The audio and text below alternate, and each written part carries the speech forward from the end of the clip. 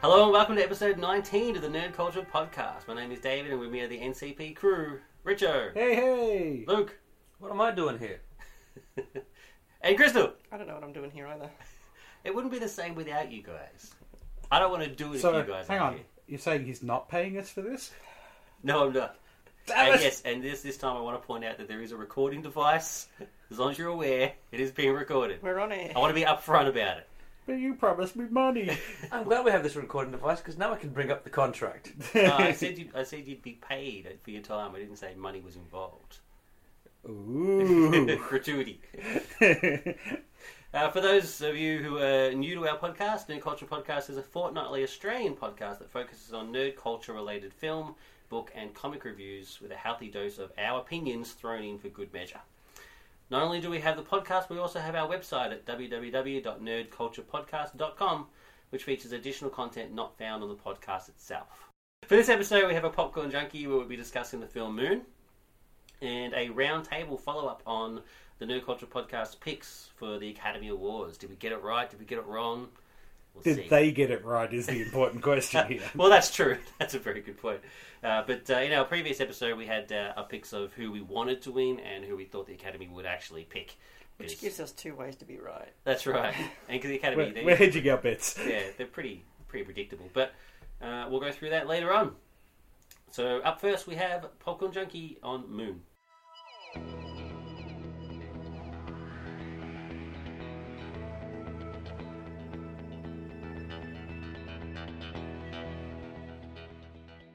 Okay, Moon is a 2009 film from Duncan Jones, the son of David Bowie. Pretty freaky, Bowie. Also called Zoe Bowie, but Yeah, but he changed his name because let's face it, Zoe Bowie. Yeah, I'd change my name if, I was Zoe Bowie as well. But that's what happens when your parents are on drugs when they name you. It's written by Duncan Jones and Nathan Parker. Stars Sam Rockwell, Kevin Spacey, and Dominique McElligott. I hope I said that right, Dominique. I'm sorry if I didn't. Nerd Culture Podcast. Mispronouncing names since 2011. I know we're pretty hopeless, but I think that's right. No. You're pretty hopeless. I am pretty hopeless. I take that on the chin. I apologise.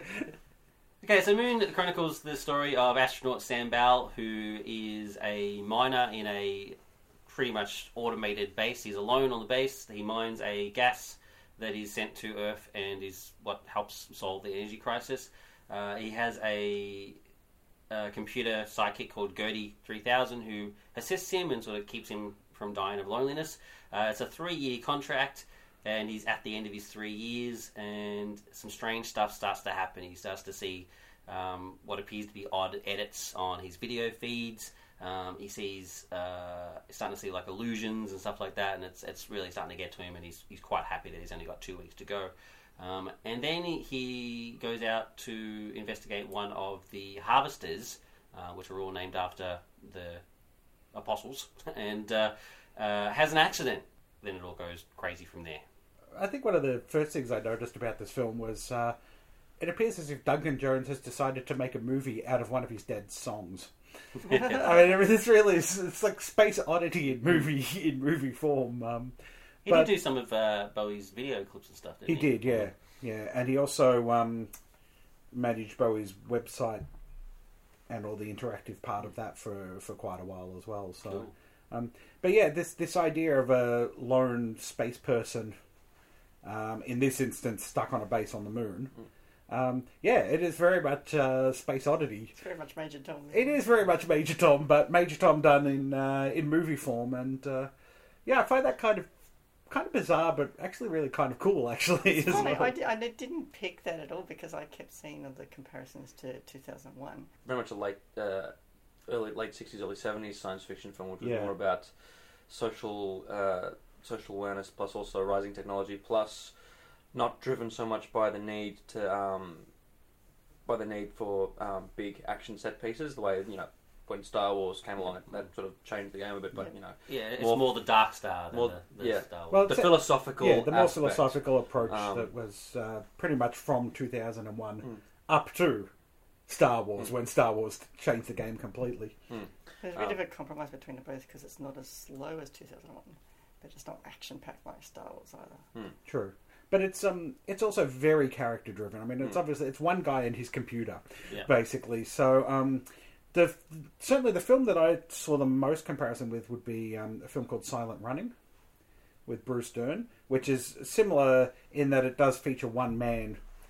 In Silent Running, he's on a space station where he's looking after the last of Earth's forests. And he has 3 robot companions called Huey, Dewey, and Louie. And so you can sort of see that there's a similar sort of thing. It deals a lot with... But thankfully not as boring as Silent Running. Hey, Silent Running was awesome. But that's a story for another day. Yeah, but it's very, very much dealing with, isolationism and the effects. Yeah, very much a sort of cabin fever type effect that... And I mean cabin fever as in... The psychological disorder, not cabin fever, that god-awful horror film that came out a few years ago. The less said about that, the better. Yeah. But interesting, the difference between this and Silent Running in terms of the characters, that Silent Running starts off with Bruce Dern actually committing murder, and that's what leads to... Whereas this actually starts off with Mystery and Sam, the name of the astronaut, actually having a few questions about his own existence, particularly after the crash. Yeah. And so it's more about Sam coming to terms with his own, and I'm trying to say this without giving the game away. It's kind of hard to talk about the film without discussing the central idea of the film itself, which is identity. Yeah. And the reason why that is called into question. So we're going to call spoiler alert here, and basically, we'll, if you want to skip to the ratings, do so now. But essentially, we're going to go from where the story sort of diverges after the crash. So, after the crash, it is revealed that Sam is in fact a clone, and he finds that out from he gets saved by another version of him, another clone version of him, who goes out and saves him and brings him back to the base, and then. There's a mystery of why there's clones and stuff. So we won't go fully into detail with that, but basically, essentially, Sam and all the Sams before him were all clones. And that's really one of the interesting things, because the central relationship in the story is between one guy. Yeah, if you think about it, it's one guy relating to himself. But an earlier version of him. That's right. That's the fascinating thing. Is an earlier version. It's like he talks a lot about how when he first got to the base, he was an angry, horrible person, and his wife was actually glad that he was going in a way, because it's a chance for him to get away and grow and stuff like that. And then he's dealing with the original Sam, well, not the original Sam, but the Sam that we know from the start of the film, who's been there for 3 years and has grown and has developed and is a lovely, wonderful person. And it's quite sad what happens to him, but it's very interesting. Yeah, but to get back to the process of making between this and Silent Running starts off with Bruce Dern actually committing murder to ensure that the hydroponics that he's carefully set up don't get destroyed. Whereas this actually sets up with the idea, well, who is Sam, and what it starts off with him with mystery, and that's what really propels the narrative. He's not trying to protect himself so much; he's actually trying to understand and come to terms with. As you've said, with who he is and his actual identity, which creates for a fascinating conflict, a really interesting conflict when the two Sams actually do come together, and you've got fit and healthy Sam wanting to be a bit more proactive, and wanting to go out and investigate, and the older Sam who's very slowly degrading, and just wanting to not just live out the rest of his days and not.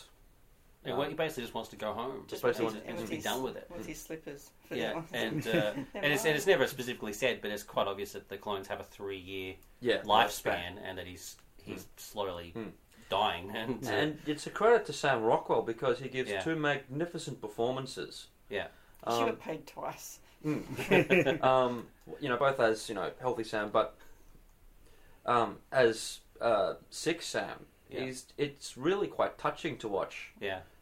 His descent. Props also to the makeup guys as well for really making. But you really believe that this man is unwell and that he will die. Yeah. And it's an incredible performance that should have been recognised, I think, by the Academy. Because he manages to do a lot of different things. Well, Sam Rockwell is one of those actors for me that he's always good. I mean, he's always good in whatever he's in. even if the film around him is not quite up to scratch. Even when he's not asked to carry the film, like in Galaxy Quest, as Guy Flanagan, he's still immensely watchable and highly entertaining. Yeah, so even when he's not the main character, but in this, this is his moment to shine, in my opinion. Even more so than I think Confessions of a Dangerous Mind, which he does once again. Brilliant. See, Confessions of a Dangerous Mind, though, a lot of that, whilst he was great in that, a lot of the stuff around that film was it's George Clooney's first effort as a director. That's right. Whereas Sam Rockwell is actually asked to carry the film. He's got no one to rely on. The film succeeds or fails based on his performance. Yeah, and it's also another credit to Duncan Jones. He actually wrote a really good character for him. And even the better-known actor Kevin Spacey, you don't even actually see Kevin Spacey. Although I'd have to say at the start of the film, Kevin Spacey is quite creepy because of the 2001 connection. You expect him to go off in that way. And they play on it. There's that nice shot where Sam's actually investigating, trying to work out what happens, and you get Gertie coming up behind him. Yeah, the arm. And you expect Gertie to become like Hal. You can't do that, Dave. And instead, goes, no, I'm going to help him. Yeah, and it's quite a nice little moment. So Duncan Jones fully knows what the audience expectation is, but doesn't become a slave to it. Tries to subvert it when he can. Oh, the whole Gertie Hal connection is awesome. I love the little Gertie, the little face on it. So instead of the impersonal red eye, which, I mean, the minute you see Hal in the film, you know something's up because like this devil red eye. It's like, why would you do that? Yeah. But Gertie's got that cool smiley face that changes expression, the little cartoon face that changes expression depending on what's happening around him. It's awesome stuff. He does have that little blue lens though. He does have the blue lens, yeah. But once again, that's playing to the audience expectation and then that's subverting that expectation, which is actually quite an impressive feat. Gertie's brilliant as a character. I really like it, and I like the fact that, like how he basically has the same programming. He's there to protect and serve the crew, but he actually takes it the complete opposite to where Paul Hal does, where he goes so far as to say, well, okay, well, if my job here is to protect Sam, then I'm going to do everything I can to help him because he's clearly in pain, and not just in physical pain, he's in emotional pain as well. So I need to help him here, and to do that, I have to go against my creators. Yeah. But he's still working with the parameters of his programming. Yeah. Because he's still programmed to actually make sure that the person who he's looking after is still functioning. Yeah.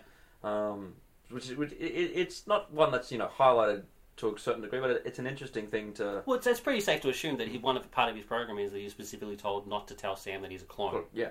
And yet, that's exactly what he does, because Sam is clearly upset and needs to know. Yeah, he tells him. Asimov's first law, almost in play. You don't harm. No Robot shall harm through action.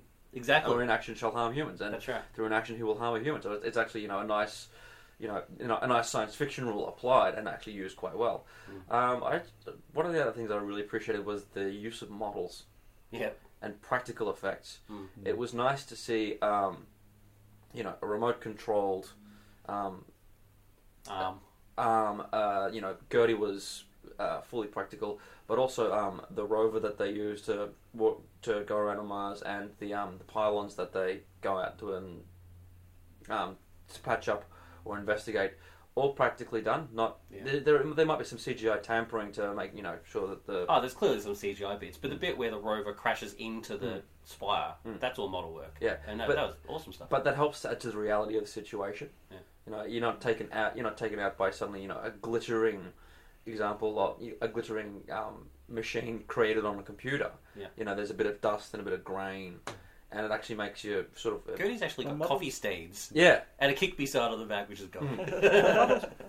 Models actually give genuine depth. Yeah. I think obviously CGI is advancing in leaps and bounds every day, but I still don't think that they have quite that level of actual depth in the CGI work. That three-dimensionality that an actual three-dimensional model gives you. I don't think CGI is quite there yet with achieving that. And so it's good to see, especially in a film of this nature, that they did use the practical effects, because that actually then reflects upon, I think, on the film as well, and on the themes behind the film. Yeah, I kind of agree. Any CGI that's used where the actor has to interact with it, I think, doesn't quite work. Yeah. Except maybe for Minority Report. I think that works quite well. But even that has a certain unreality to it. Yeah, but that's just because we just know it doesn't exist. So, I mean, in our minds, we know that's not actually real technology, and so it looks kind of weird. I was convinced that Sam Rockwell was talking to Sam Rockwell. I was pretty happy with it. Yeah. Yeah. Yeah, the split screen stuff they did very well. That's pretty. Like when they're fighting and stuff, and it's clearly they've got a substitute in and stuff. But it still looks pretty cool. That's another testament to the film. It's just a really good example of good old fashioned filmmaking. You know, that fight scene you're talking about is actually very well directed. It's very well shot because you know you would have to not just have Sam Rockwell, you have to have a stand-in for him, and a stand-in for him in different places so that you know he can be healthy Sam, be sick Sam, and then get coverage for all that. But it's also really well edited. And it's a testament to you know the filmmakers instead of going the easier route with some of this stuff. My favourite interaction is actually when Sick Sam's gone a bit childish and he's just found out who he is and he puts on the music, the Walking on Sunshine, and Healthy Sam's trying to talk, you know, calmly trying to calm down and talk to him, and their interaction there is really quite well done. It would have been days apart in shooting or even weeks apart in shooting, and it all comes together quite well, I think. One of the things that I have to give credit to this film for is that it shows that with a really interesting idea, some interesting philosophical questions, and good script, good acting, and good directing, that you don't actually need to spend hundreds and hundreds of millions of dollars to create a good science fiction film. Moon came out the same year as District 9 and Avatar, and that was very much the start of the resurgence of science fiction. To the point now where we're absolutely saturated with science fiction movies over the last few years. But it's just interesting, whereas Avatar cost hundreds of millions of dollars and certainly made billions of dollars and has become the most successful film of all time. So it's interesting that at one end of the scale you have Avatar with its big CGI work and its 3D and all of that. At the other end of the scale you have this very low-key, small-budget film that, does highlight that there is such a great range to science fiction filmmaking and that you don't have to be the James Cameron, $300 million budget. Let's say, Moon is a better film than Avatar. And it'd be interesting to see how we look back on it, if it stands the test of time. Like Blade Runner wasn't a big success when it came out. Exactly. Where will people be, placing this film in the sci-fi movie canon 20 years from now? I think Duncan Jones is on a bit of a roll. He's done this. He's done Source Code, and Mute, which is meant to be set in the same universe as Moon, which is meant to be on its way too, and that I've always been sort of more interested in that than Source Code, I must say. Yeah, well, Source Code, we reviewed Source Code was good. It was a good, popcorn film, but I enjoyed it. It was good. I didn't think it was as good as Moon, but it's still good, and I look forward to his next one. It's really good. Yeah. Well, after Moon especially, so Source Code wasn't bad, but the ending for me sort of spoiled it a little bit. But he's certainly a director that I will continue to, pay attention to what he's doing and continue to look out for his movies without a doubt. Well, before we finish up, I just want to also mention the soundtrack. I really like the soundtrack and the use of the soundtrack. Yeah, the minimal. Very minimal. I really like the melody at the start during the opening credits and stuff like that. I also quite like the opening credits. The way I've always been a fan of that for some reason. I'm not too sure why. See, it works because in that credit sequence they're actually establishing his daily routine. Yeah. And so they're not wasting story time by having to establish it. They do it there, which is the best place for it. And it's also got that lost sort of thing where the text is not just on straight on the screen. It's like it's on objects and stuff. I'm a fan. I'm not too sure why that is, but the soundtrack I thought was really good. Some bursts of 80s stuff. Yeah, I hummed the melodies, after the film was done. So it was quite cool, and of course, just the magnificent performance from Stockwell. It's pretty stuff. I'll watch anything he's in. I don't care. I watch Charlie's Angels because he was in it. Yeah, he's not bad in that. That's, Confessions of a Dangerous Mind. It's actually sort of a bit sad. He's really good in this. but then only tends to get cast mainly as supports to others. You know, he's the support in the assassination of Jesse James. He's the support in Frost Nixon, and you know, a film like this actually shows that his acting is of a quite high standard. Yeah, well, so to be fair to Frost Nixon, I mean the two main actors are actually quite good as well. Oh, they're doing well. So that's Frank Langella, you know, is terrific in Frost Nixon. Yeah. But a film like this shows, you know, Sam Rockwell should actually have a much larger career. Sam, you should get. We'll all campaign for you on your behalf. That's right. Give Sam more jobs. Just before we finish up, it's actually interesting with this, going back to what we said earlier on about, you know, the 2001 The Silent Runnings. Sort of being the more philosophical blend and everything sort of changing with Star Wars and, you know, going more action heavy. At the time, you know, Avatar, District 9, you know, were more action oriented films, and this was, you know, sort of a bit more left of field, a bit more deeper, for lack of a better term, slightly more character driven. And it's interesting that the Avatar District 9 thing of the action dominant driven science fiction film is still actually was quite prevalent. John Carter is about to open. In Australia, it's already opened overseas, and you know, being hyped as, you know, the next big thing since Avatar. The more quieter science fiction films have still yet to sort of find their feet. The last one that I remember seeing was Monsters, which wasn't very good. I just think that's kind of interesting. That what happened again, you know, 30 years ago is still actually happening. We're still going for big budget, over the top action sci-fi, and sort of ignoring the smaller, more introspective stuff. And most of the time, more interesting stuff. Well, District 9 was kind of interesting, I suppose. I like District 9. Yeah. Ratings. Interesting. On Moon, not District 9. I give Moon 4 looks. I'm very impressed with the film. I love this kind of 70s approach to science fiction, and I love that period of science fiction, and the fact that he's able to harken back to that whilst creating a new movie for the modern era, I think is very impressive. So yeah, 4 looks. For exactly the reasons Luke just said, because of the introspection, and it's character driven, it's not action driven, and it's suspenseful, and there's a mystery, and you've got your mind working the whole time. That's exactly the sort of film I like. I give it, I hesitate to say, 5 Lukes. All right. Wow. 5 big looks. It's going to become one of my all-time favourites, I think. I've seen it twice now. Happy to see it again and again. And also, it's just what Richard said too about going back to the 70s science fiction. It's 70s science fiction, but done with really good special effects. Like, you could believe you're actually on the moon. Yeah. And doesn't actually, you don't sit there going, oh my god, this is just a homage to 70s science fiction. You can see the influences, but at the same time, it's its own unique film. It looks like it was shot on the moon. It actually was. Little known fact. Duncan Jones flew to the moon. That's why they make the film. Yeah, that's why they blew. We know that's not true. On the secret moon bases that the government set up in the 70s. He used David Bowie's space shuttle. Exactly right. And look, pretty much agree with what everyone said. I give this 4 looks. I do like it. It takes a little while. I found the first one took a little while to get going, but once it did, was pretty much with it to the end. One of the best films that has come out in the past 2 or 3 years. cool. I'm also going to go with 4 looks. It's great stuff. Highly recommended.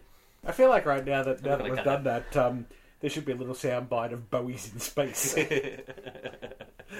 Bowie's in He space. could have used his telescopic nipple antenna to get the live feed happening. Okay, coming up next, a round table. We're knights of the round table, we dance whenever we're able. We do routines, we call us scenes, with footwork impeccable. We dine well here in Camelot, we eat ham and jam and Spamalot. For this round table, we're going to be looking at a follow-up on our Academy Awards thing from last episode. We predicted who we thought the Academy would pick, and we also put in our very valuable opinion on who we think should win.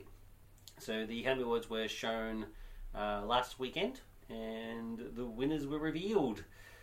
For Best Actress, we wanted Viola Davis for The Help or Meryl Streep for Iron Lady.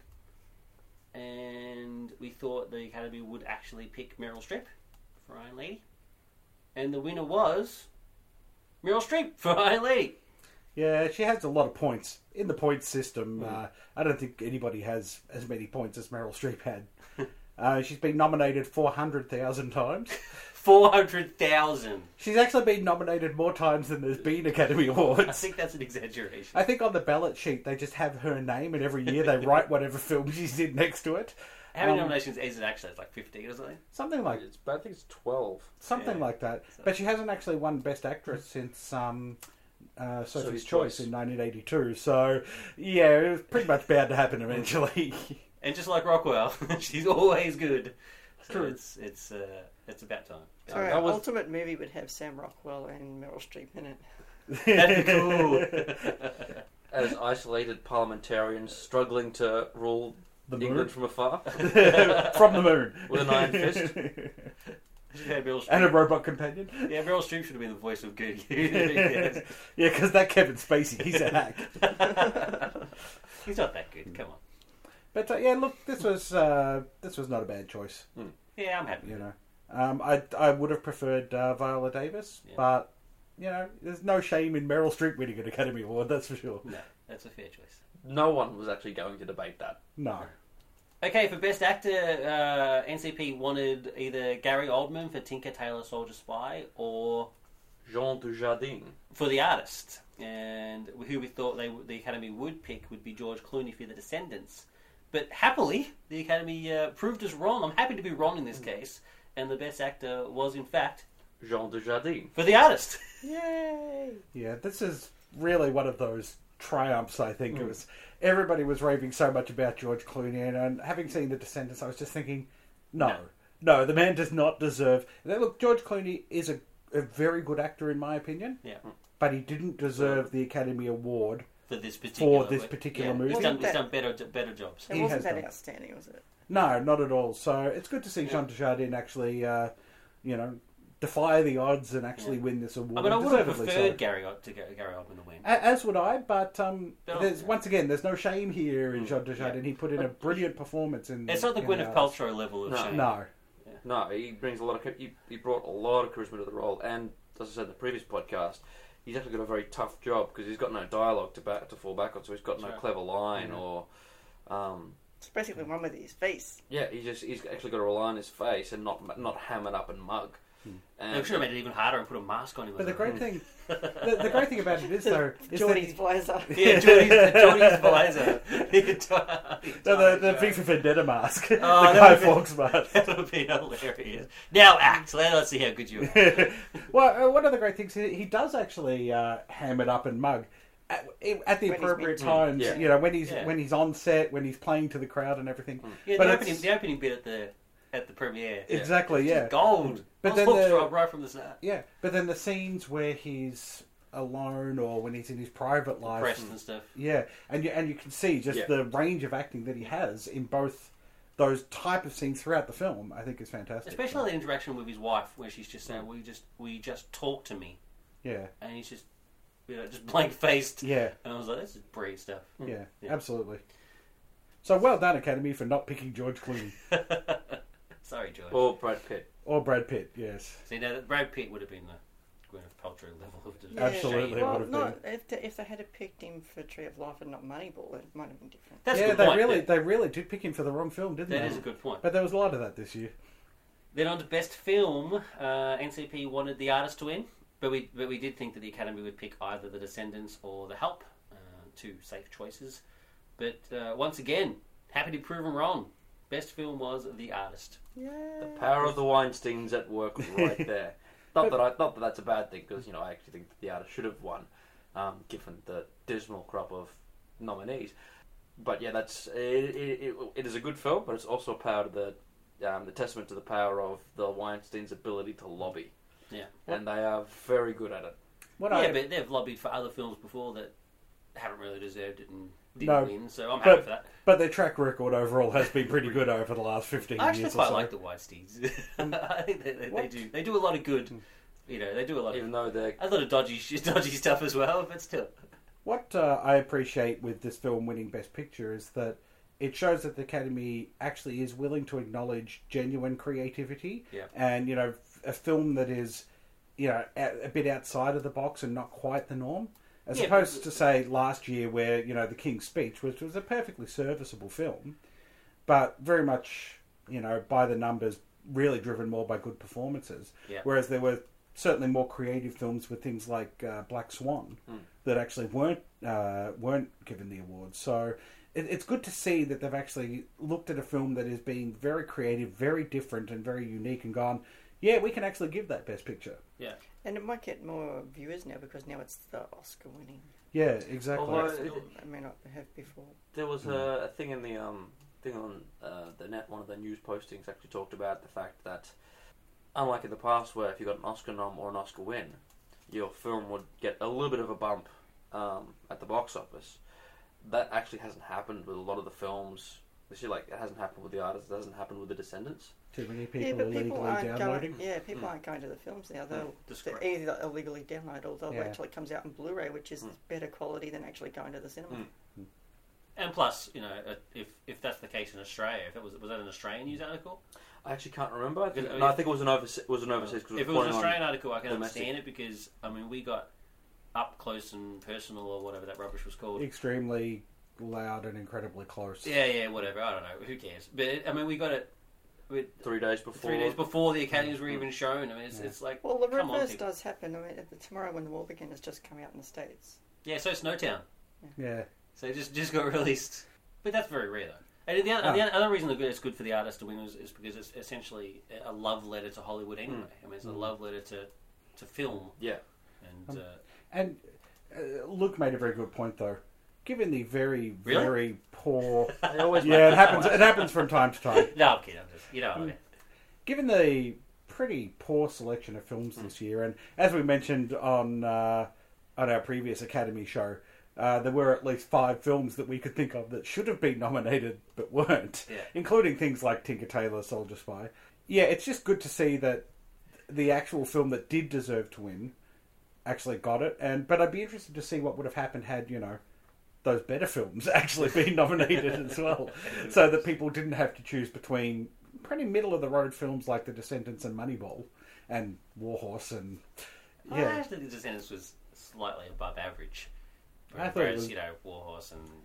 I felt it was very, very, very by the numbers. Yeah. With some good acting, really. Yeah, that's pretty much it, really. The acting saved the day, especially from George and from the girl. Yeah. I'm sorry, I apologise, I can't remember your name, but you did a good job. But but it is good to see that they're acknowledging creativity. Yeah. Okay, so next up was Best Director. So the NCP wanted Michelle Hazanavicius for The Artist, and who we thought the Academy would pick was the same. And luckily, we were right this time. I'm glad that it's the film, the director of the film that won deserved to win. So I'm cool with that. Absolutely right. And I'm glad they didn't give it to Scorsese or Spielberg because they didn't deserve it. No. Well, Scorsese finally got his Academy Award only 3 years ago? 3 years ago. For The Departed. So his points have now been wiped out. He's got to start from scratch. He should have won it, for much earlier films. Look, there's at least 5 or 6 films that we could acknowledge he should have won it for, but it ended up being The Departed. So I was fairly confident they weren't going to give him another one so quickly. Yeah. But more importantly, once again, The Artist deserved the Best Director award. It was a brilliantly directed movie, beautifully shot. Yep. He got the most out of his cast. He told the story perfectly. Yep. So with fantastic. Nothing but images and music. Yeah. And used sound very effectively in a silent absolutely. movie. Yeah, absolutely. So great work. Points to the man whose name Dave can't pronounce. No. Michelle Hazanavicius. I just refused to even try. Now we didn't within the last episode we didn't cover the supporting actors and actresses, but I do just want to point out the winner of the Best Supporting Actress, Octavia Spencer, for the Help, Brit. So she was a shoo-in. Yeah, she deserved. Practically stole the show. Yep. So even though Viola Davis didn't win, at least somebody did, and she deserved it. It was good. And points to Christopher Plummer as well for Best Supporting Actor, because there's a guy that's been neglected for far too many years by the Academy Board. The interesting thing about the Best Supporting Actor category, it's also got guys like Max von Sydow. Yeah. So it was pretty much just loaded with people who probably should have won an Academy Award decades ago. Decades ago, yeah. But it also had Jonah Hill in it for Moneyball. I mean, that's a pretty big step up. I mean, he's gone from, super bad and 40-year-old virgin and all that, stuff to an Academy Award nomination. And thankfully he didn't win because his performance wasn't Academy worthy. It wasn't Academy worthy, but it was still pretty impressive. Yeah, I mean, points to him for getting to that point. If it had been his first ever role, I would have thought, what the hell's going on here? Why is he getting nominated? It's and really now he's following up. Isn't he now following that up with 21 Jump Street? yeah. But knowing his body of work, it's actually pretty impressive. But then, 21, is he going to be the Peter DeLuise character? I have no idea. I have no interest. No, it's two different characters. I actually was never a fan of the show and have no interest in the movie whatsoever. But you've got to jump. Apparently, I do. It's not set in the same universe. It's just the concept of getting two rookie cops to infiltrate schools. But they play up on the fact that neither of these two guys, it's Jonah Hill and Channing Tatum, don't look young at all. That's ridiculous. They both clearly are adults. Is it meant to be like Starsky and Hutch? Yeah, it's like it's meant to be a sort of comedy sort of takeoff type deal. Yeah. A male version of... It looks terrible. What's that Drew Barrymore film that did a similar thing a few years back? Never Been Kissed? Never Been Kissed. Yeah. That sort of approach. Yeah. Anyway. But then, I mean, it could be worse. I mean, he could have followed up an Academy Award winning performance with a performance in the movie Your Highness. Oh, Your Highness. I wish I could erase that from my brain. Anyway. And that's our follow-up on the Academy Awards. So, yeah, we did pretty well, I suppose. I'm pretty happy with it. We're lucky we didn't put any money down, but... So, either our insight into this is pretty impressive, or the Academy Awards are just unbelievably predictable. It's just that... Could be a bit of both. I'm on the a little bit of column A, a little bit of column B. Up next, another roundtable where we discuss Big Ass 2. Big Ass 2 is a comic launch of Australian comic artists and writers. It's a follow-up from last year's Big Ass 1. Last year only had, I think it was 6 or so titles. 9. 9? 9 in total last year. This year had 15. That's right. So it's more creators getting on there, and it's quite impressive. Richo and I attended yesterday. I was at a local restaurant, and it was quite a good turnout. It was an impressive turnout, definitely. Yeah. What impressed me was... A couple of things really impressed me. First of all, credit to the creators and the sheer diversity of books that were available. Yeah. I mean, the 15 books that covered pretty much every genre you would want. There were sci-fi books, horror books, comedy books, superhero books, crime books. I mean, really, it's like I said, a credit to these creators that there is so much diversity out there right now. The other thing that really impressed me was just the sense of, I guess, fellowship. Yeah. Amongst the creators and amongst the community. Yeah, there's a real seems like a real bond between the creators, and it was just great to see them out there. There was no egos. It was everybody talked up each other's books. Exactly right. Actually, the man covering the actual sales at the table was Ben Hutchins, who the creator of Handball Heaven and Walking to Japan. Yep. And he went out of his way to point out other titles. Like, I didn't buy all 15 titles, but he was like, he's like, oh, there's also this one, which is excellent, and flip through it and stuff. And I was like, I thought that was really impressive. Yeah, that was great to see. Just all of the creators just supporting one another was fantastic. And yeah, it was just created really great energy for the event. And I actually did buy all 15 titles. There was a show bag. It was a special deal. Yeah, where they gave you 20% off, basically, if you bought all the books. And I thought it'd just be great to see really what was available and to support the local industry. Yeah, well, you make more money than me, so I couldn't afford all of them. I did buy quite a lot. Too much. I got like 10 of them. Sorry? You're paying too much. That's right. My contract is better than all of your contracts combined. I wish to talk about this contract.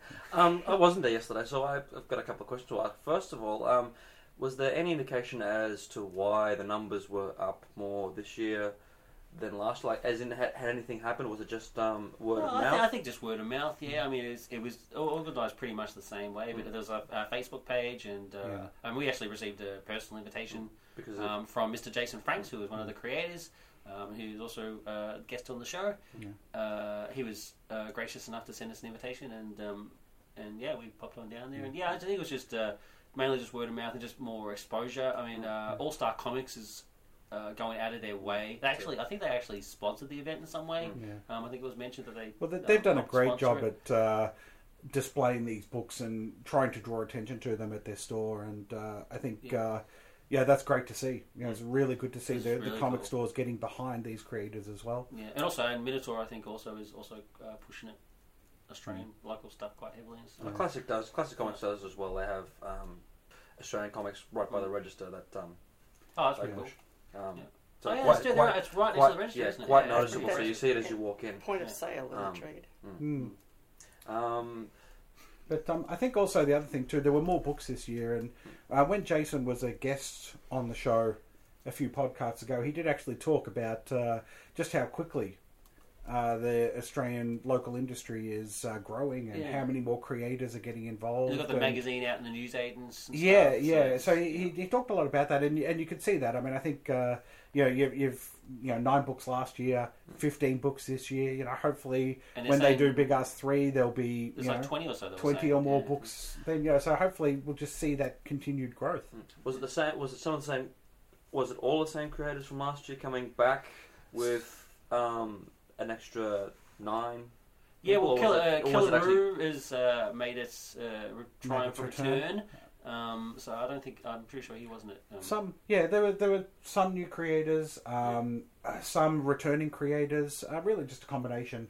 So I mean, talking about the creators. So we had Bobby N, who released a compilation of his earlier work that he was quite embarrassed about, but put it out there. Of course, he's the author of Digested, the #1 book of 2011. Ben Hutchins, as we already mentioned, did a book called You Stink and I Don't, issue 10, which has an interesting cover that Crystal quite likes. Yeah, the picture on the cover looks like something I've seen in an Australian history book from a political cartoon drawn during the World War II era. Yeah, it wouldn't surprise me that he's paying homage to something like that. Yeah, it definitely looks like it. And he's got 2 beer steins on the back. And Killaroo Gang War came out. Also, Blood Across Broadway by Mr. Frank Candelaro. We had the pleasure of meeting Frank at the event, and he's just an outright legend. And, he was just a very friendly, very pleasant man, and very much so. And his comic is awesome. Also producing fantastic work. We talked a little bit on a previous show about his previous book, Dr. Zeitpunkt. Yep. And he's followed up very nicely with the. Well, Dr. Zeitpunkt was a Metropolis sort of style homage, whereas Blood Across Broadway is Nosferatu. Yeah. And it's just... But done in a way that you just... It's impossible to describe just how bizarre and creative and wonderful this book was. It's brilliant stuff, and check it out. Definitely. It's awesome stuff. And we hopefully will have Frank on the show at some point for an interview. We also got The Time Being, issue 4 by Jim Breach and Trev Wood. Cranbourne, issue 2. So issue 2's come out, which is written and illustrated by Ben Michael Byrne. Once again, I got to meet Ben, lovely man, and it's good to see Cranbourne just kicking goals. I mean, it's a big success. This comic, actually. It's great to see. From web to publishing, and the way it goes. It's good. It's great stuff. Terror Magazine from Black House, which is edited by Mr. Jason Franks, which has a selection of science fiction type stories in there. By various people, with of course Jason in there as well. Criminal Element, also edited by Mr. Jason Franks. And once again, lots of other people involved. Bruce Mutard. It's good to see these. It's good to see some anthology books out there. Yeah, I'm always a big fan of anthology books. Yeah, well, it gives you a good idea of just the depth of talent that we have out there at the moment. Yeah, Crystal will be pleased to know there's a Mr. Black. There's a McBlack story in there. Black. There is indeed. We're looking forward to more McBlack as always. No Gundog though. No Gundog. I must admit, I was a bit, a little disappointed, but I also know that Jason is actually working on another full McBlack graphic novel, and Gundog's going to be there. Gundog should have his own one shot. He should. Gundog, greatest character ever. An offshoot one shot for Gundog. Exactly right. And so that's just a small selection that I've managed to pick up. But Richard, as you said, you got the whole kit and caboodle. I got all 15 books, and very much looking forward to reading them. I've started the task, but I'll also be reviewing all 15 books in a couple of posts on the website at www.nerdculturepodcast.com starting next week. So keep a lookout for those, and read the reviews. If anything sounds like it might be along your alley, please check it out and support the Australian comic industry. Yeah, like I said, they're available from all of Melbourne's comic retailers, essentially, but All Star, Minotaur, Classic, and I believe Comics R Us. I haven't been there for a while, but I have to assume they're there. Yeah. Check them out. Especially the Blood Across Broadway one. But it's seriously awesome stuff. We'll have a little. I actually managed to speak to Jason at the event. I didn't get all the interviews that I wanted because it was quite noisy there, so I do apologise for the background noise in this little bit here. But just a couple of minutes with Jason, who was kind enough to talk with us. And like I said, hopefully coming soon, we'll have some interviews with Frank, Ben Hutchins, and Bobby N, who was also kind enough to volunteer his time. Yeah. So I'm not too sure when those will happen, but it will happen at some point. So here's Jason. Okay, David here. I'm at Big Ass 2. It's a huge crowd. I've got Mr. Jason Franks sitting across from me. Jason, how are you doing? Good, thanks. How are you, David? I'm very good, thank you. Excited by the turnout? Very excited. It's very impressive. I wasn't here for Big Ass 1, unfortunately, but Big Ass 2 has got a huge crowd and some really excellent books on display. Thanks. Big Ass 1 really surprised us in terms of the numbers that showed up. So we have a bigger venue this time, and I don't know exactly how the attendance compares because it's a different venue, but we're well pleased with the number of people that have come. And it's just a great selection of books, including your own. Why don't you tell us a bit about the ones that you've actually got on? I have 2 books, both published by Black House Comics. First one is called Criminal Element, and that is a cross-genre anthology of crime stories. So stories about criminals and criminal activity. Did I say what the book's called? The book's called Criminal Element. You did. It's edited by yourself?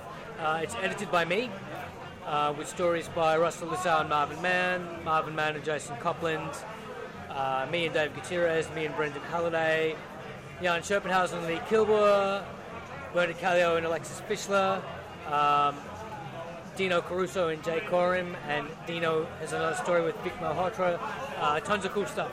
Wow, big one. And the other book is? The other book is Terror Magazine, which is a newsagent magazine of serial genre fiction. So we have like a science fiction series, serial, samurai serial, crime, horror, some sort of post-apocalyptic stuff. We have a illustrated prose serial as well, and some really interesting names in that book. Tom Bonin, Ben Michael Byrne, who you'll know from Cranbourne. So a lot of people. A whole bunch of creators in the book. Talking about Ben, he's here with Cranbourne issue 2. Ben Byrne is here with Cranbourne issue 2. Yeah, Bobby's here with Digested and also his omnibus sort of. Bobby has No Map but Digested Not Lost. 2 and No Map But Not Lost, which is a collection of his early work. Yeah. And some not quite so early work. He's also got New Killaroo. Brand new Killaroo. We have Zombalette by Scarlett Vicini. Ben Hutcho's new book, You Stink and I Don't, number 10.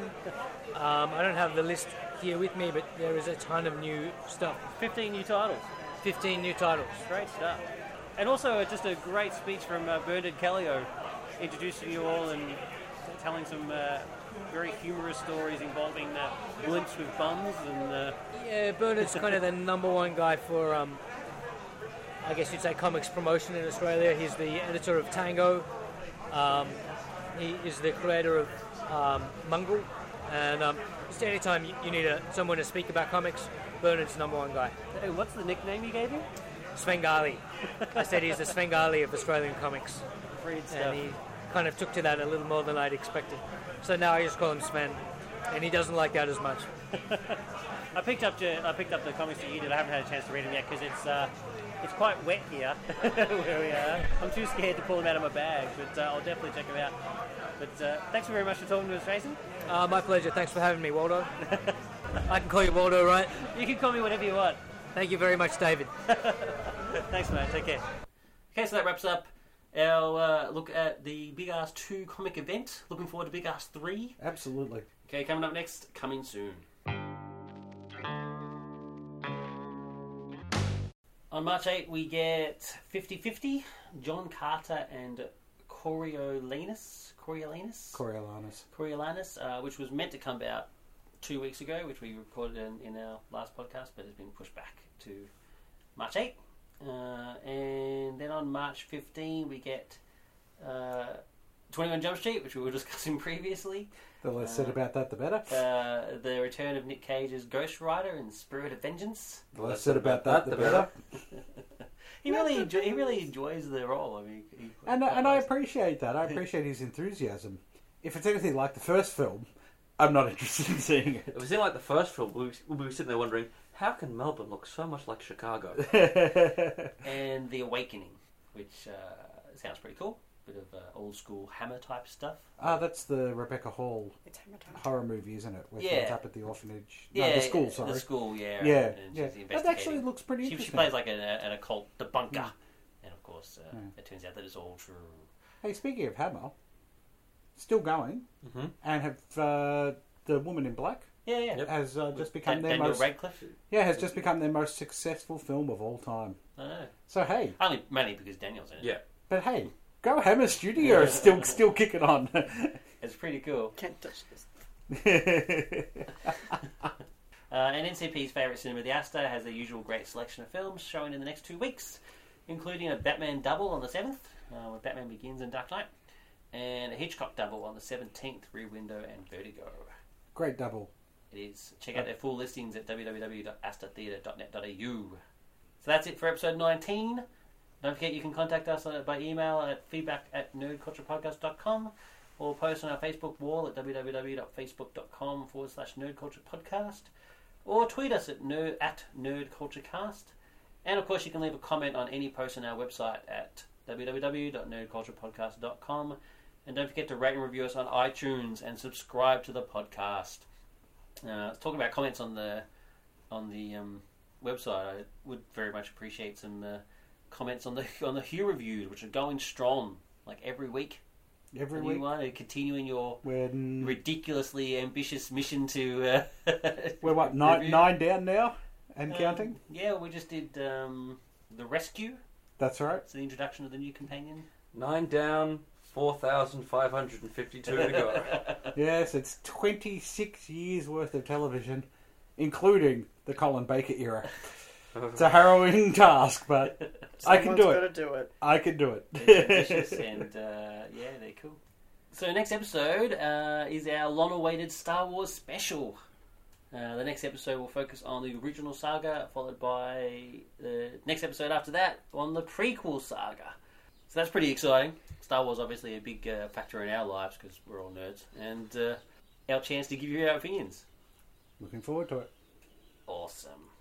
I guess I kind of am, it being my favourite film and all. So. Well, he's already spoiled it for you. Now you know what Luke's opinion of the movie is. Just before we go, Richo would like to make a special mention. Just want to mention that just recently, these past couple of weeks, that classic comic artist John Severin has passed away at the age of 90.